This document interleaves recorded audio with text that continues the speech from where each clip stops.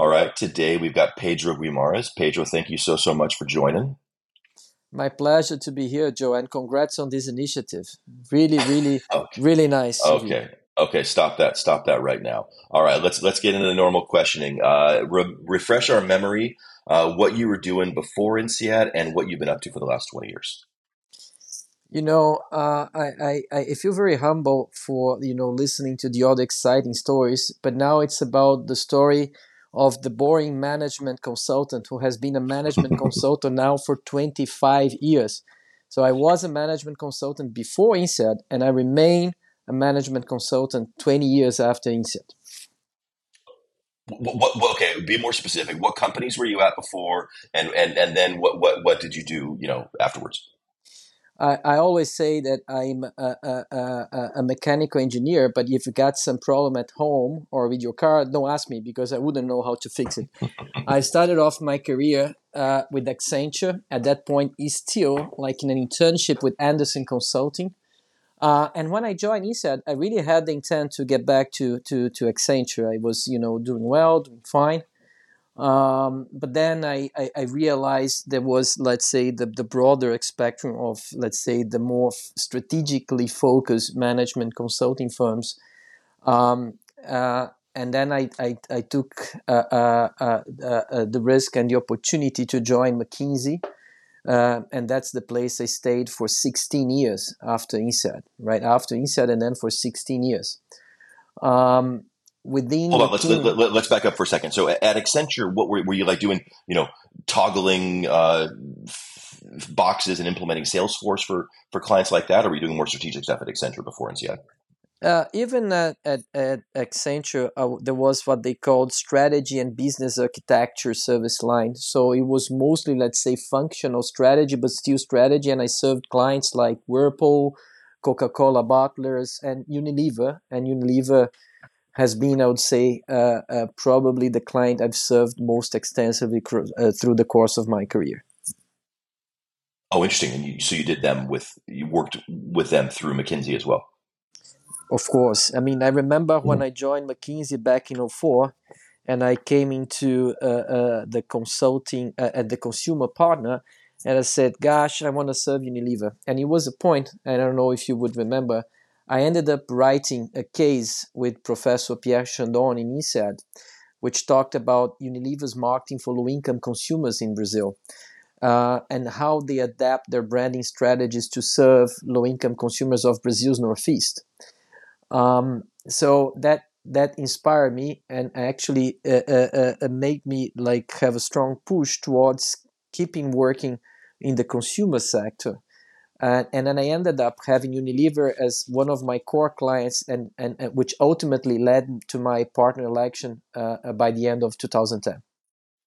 Excellent. Let's get to that. But first, talk us through. So you were in McKinsey Brazil the whole time. Kind of walk us through what that trajectory was like, and to the extent you can talk about the kind of projects you worked on and where you went in Brazil, and then we'll get to the partner thing, which is very interesting. Very good. So I would split, Joe, the 16 years with McKinsey in two different cycles. The first cycle was, let's say, the more traditional path towards partnership. And what I call the more traditional path is like you focus on an industry, in my case, consumer goods and retail. You focus on a function, in my case, was mostly marketing and sales. And you start developing clients, delivering impact. In my case, the emblematic clients, it was a mix of local and global clients. So I mentioned Unilever as a global client. Another global client that I served was Carrefour, the French grocery retailer. But then there was a bunch of also local clients, like, for instance, Magalu, Magazine Luiza happens to be one of the preeminent electronics retailer in Brazil, the kind of Amazon of Brazil together with Mercado Livre. So this was the first cycle, right? So focusing on these clients, and ultimately 7 years after INSEAD being elected partner was a big accomplishment for me. Of course, we say that consulting is like a roller coaster, right? And it's not that you it's a linear path towards partnership, right? There were good and bad years, right? Even, as you can imagine, a few years before my election, what happened in 2008, 2009, right? With the financial services bubble bursting in the US, but also with the impacts on a global scale. But Brazil was also had some tailwinds. There was the moment of the consumption boom in Brazil, and I surfed that wave. Then, once I made to partner by the end of 2010, to be honest, Joe, I was a bit bored, with those large companies, lots of bureaucracy serving those clients, and I wanted to do something a bit more entrepreneurial. It was the first time that I wanted to do something a bit more entrepreneurial. Um, and it was also an important moment for McKinsey in Brazil because it was the first moment that a Brazilian took over the German control. The Germans started off the office in Brazil back in '89, and it was only in 2010 they let the first Brazilian take command as the head for Brazil and Latin America. A good friend of mine whom I helped build the consumer platform, and together we established the plan to expand McKinsey into new geographies and serve more family-owned businesses in Brazil. And that was the moment that I moved to Salvador in Bahia, a place you know quite well. And I lived in Salvador de Bahia for 3-4 years, serving mostly family conglomerates from Brazil's northeast and public sector clients. So Now, this is pre partner. This is post partner. post partner. So this is the second Okay. cycle, right? Okay. Um, and after 3 or 4 years, rather than marrying a Baiana, I married someone from the south of Brazil, and she didn't want to live in that part of the country. So I come to the head of McKinsey Latin America, and I said, I think it's game over, right? So I'm being a partner now for 4 or 5 years. I want to do something more entrepreneurial and so on. But then, as I always say, Joe, he made me an offer I could not refuse. For those who like The Godfather, just making the joke. But I mean, I did the same for the south of Brazil. I moved to Floripa, which is a lovely island in the south of Brazil, capital of Santa Catarina state. And even before the pandemic, I created this concept of a virtual office. So we had people based in different locations in southern Brazil. And we started kind of moving the McKinsey machine towards more local clients. And that helped expand, and that recipe paid off well, so that McKinsey opened probably another 8-9 locations across Latin America. You would be surprised to learn that McKinsey today has offices in places like Ecuador, Guatemala, Costa Rica, Uruguay. So this was a recipe that was And replicated. that's a new thing. Hold on, and that's a new thing. That's only once local control, shall we say, took over McKinsey in Latin America that they started going to these, secondary, tertiary markets. Correct, correct. Cool. And so that was a successful move. McKinsey grew a lot between 2010 2020.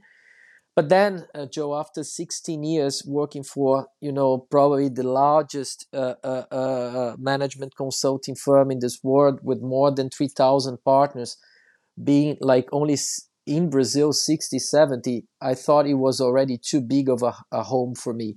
I wanted to build my own home. I wanted, to do something where I could, really leave my clear footprint. So I feel very glad for the opportunities I had with McKinsey, but it was time to move on. Um, and Well, let's hold on when before we get there. Let's talk a little bit about the let's demystify this consulting thing a little bit for those of us who have never done it.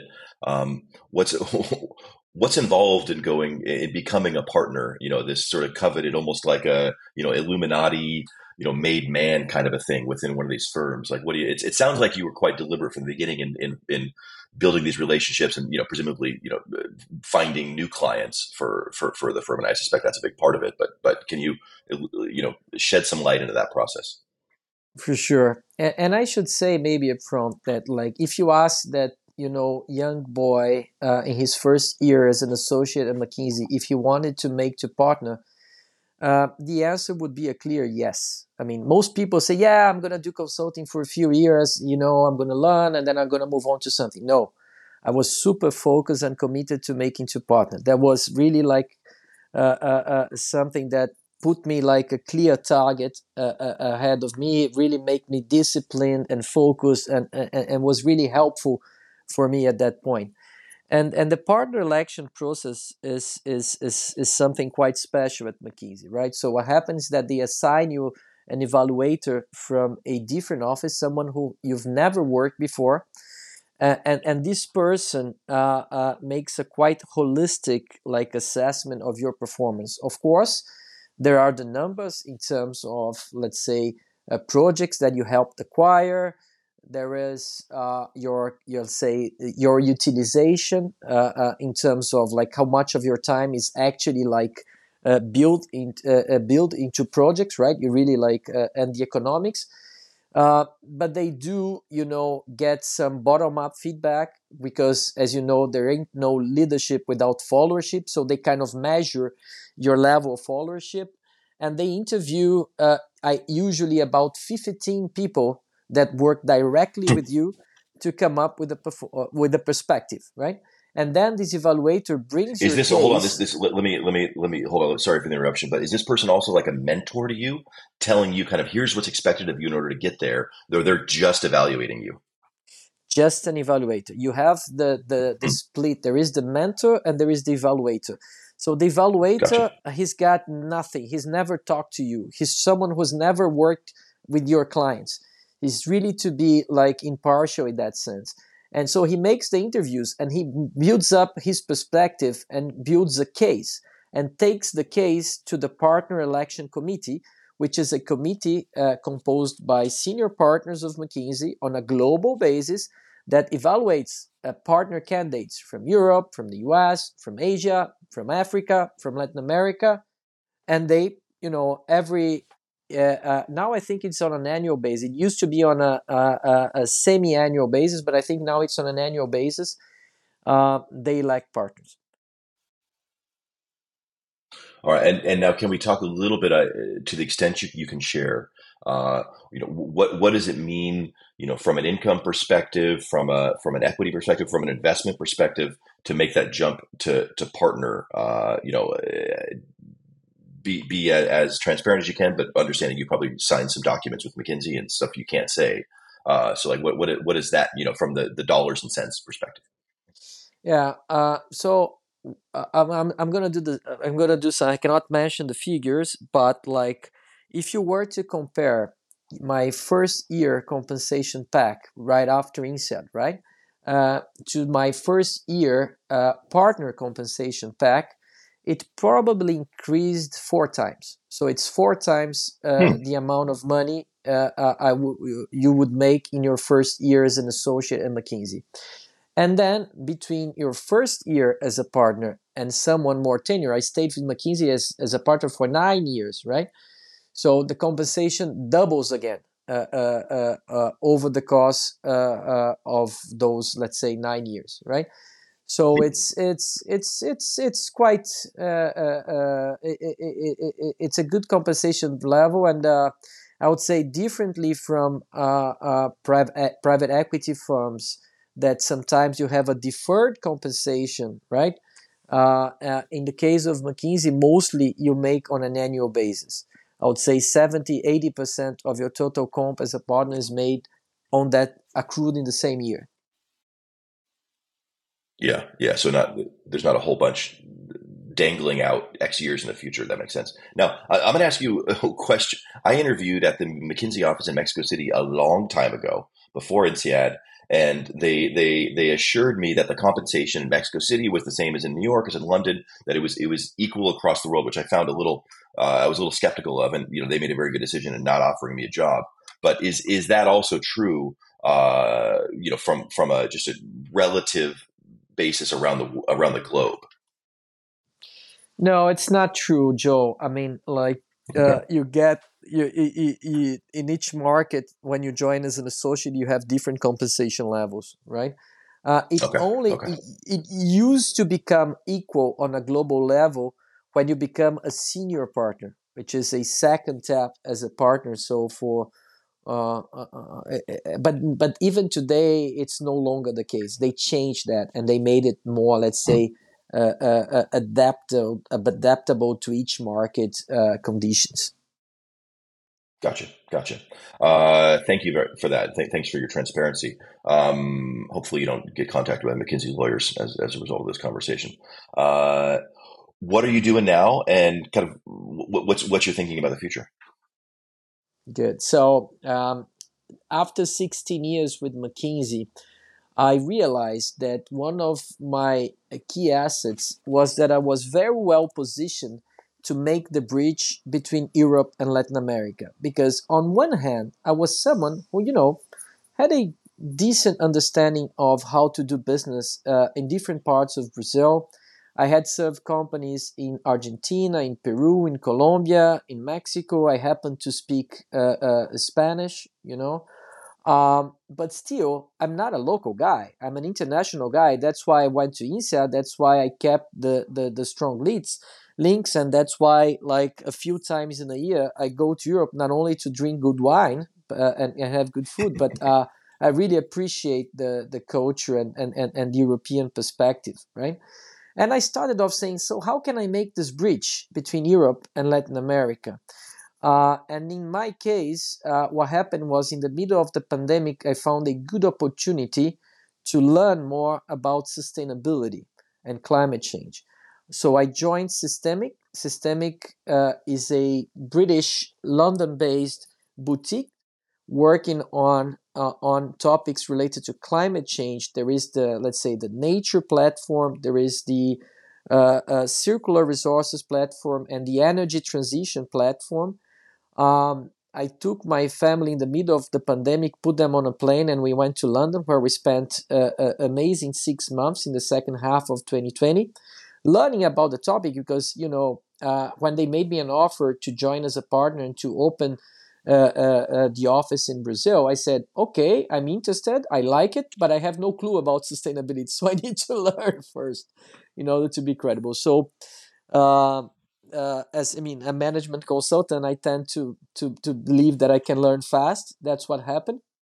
And then in the beginning of 2021, I moved back to Brazil with the family, opened, let's say, the office from scratch, recruited people, started serving clients in those topics in Brazil, and things were doing well. But I realized also that one thing is working in sustainability in London, which is probably the capital of sustainability on a global basis. And a different thing was working in sustainability in Brazil and in Sao Paulo. And even though I had, deep respect, and I still have a good respect about the topic, it was a bit more niched, and it did not leverage, let's say, my breadth of experience in my previous 20 years as a management consultant, right? And then by the end of 2021, there was the opportunity to go back to mainstream, let's say, management consulting with Roland Berger. And then for the past 2 years, I've been working and leading Roland Berger in Brazil. Most people in SEAD, So, doing sustainability stuff, or just doing more generic management consulting for Roland. management. So I got back. So Roland Berger is the direct competitor to McKinsey, to Bain, to Mm-hmm. BCG, to A.T. Kearney, to all other, let's say, management consulting firms. And I saw in Roland Berger a mid-sized platform, so much smaller than McKinsey, but still international with the German/European heritage. And then the opportunity not only to lead the office in Brazil, but to contribute to build a strong consumer platform across Americas. Cool, cool, and that's been 2 years. That's been 2 years now. That's been 2 years. I think consulting firms had impressive growth throughout the pandemic because consulting firms learned how to collaborate on a remote basis, and that paid off big time. This year has been challenging in different parts of the world, also true in Brazil, where the economy is, suffering a bit. And but we're still pushing. I think little by little, with a lower growth, we're growing. We're trying to attract good talent. And I pretty much connect with the three main values of Roland Berger. And in a way, for me, they speak a lot to what the inside community is, and that resonated well with me. Excellence. So it's really like I wouldn't like after so many years to be in an institution that does not have excellence as a main value. Empathy, which connects a lot with me, right? So it's not just showing the optimal path to clients, but it's really like being empathetic, understanding that we serve people, we don't serve companies, and people move from one company to the other. And last but not least, entrepreneurship, right? So when you don't have such a big brand behind you, you really need to be more of an entrepreneur. You really need to, drive things forward, because the RFPs are not going to be, falling into your desk. I think you've just proven why it is you made partner. You're always selling. You just created an advertisement for Roland Berger. Well done, bravo. I hope they compensate you something for that. All right, last two questions. We're pushing up against our 20-minute window. With what you're doing today, is there anything the INSEAD community can do to help you? Of course, as I said, we serve people, right? We don't serve companies, and I feel privileged to be part of that community. And if our colleagues would be willing to understand more about Latin America, I would be more than happy, to discuss, challenges, to discuss opportunities. I mean, as I mentioned to you, I've been working in this region for the past 25 years. I've seen like the good cycles, the bad cycles. So I think like I would like to keep making the bridge between Europe and Latin America. Lovely, lovely. And the other side of that question, and aside from a free place to stay in Florianopolis, what is it that you can offer the INSEAD community? The free place to stay would be a pleasure, given that I'm building a house and I now can decently, host people in here. It would be my pleasure to host you, Joe, next year. No, no, no. Everybody, not just me. Yeah, yeah. I mean, if they start seeing pictures about Florianopolis, they're gonna line up for that, hopefully. I mean, I think, Joe. As I said, like I think this experience, having worked within Latin America, especially in the consumer sector, and more recently with climate change related topics, is something that if someone like sometimes is investing on a target or is looking for opportunity, I'm happy, to have a chat. Just send me a message. I'm happy to connect and have a first try to be helpful. Beautiful. We've got a liaison in South America. Pedro, thank you so much for your time. Really appreciate it. Oh, thank you, Joe. My pleasure. Ciao.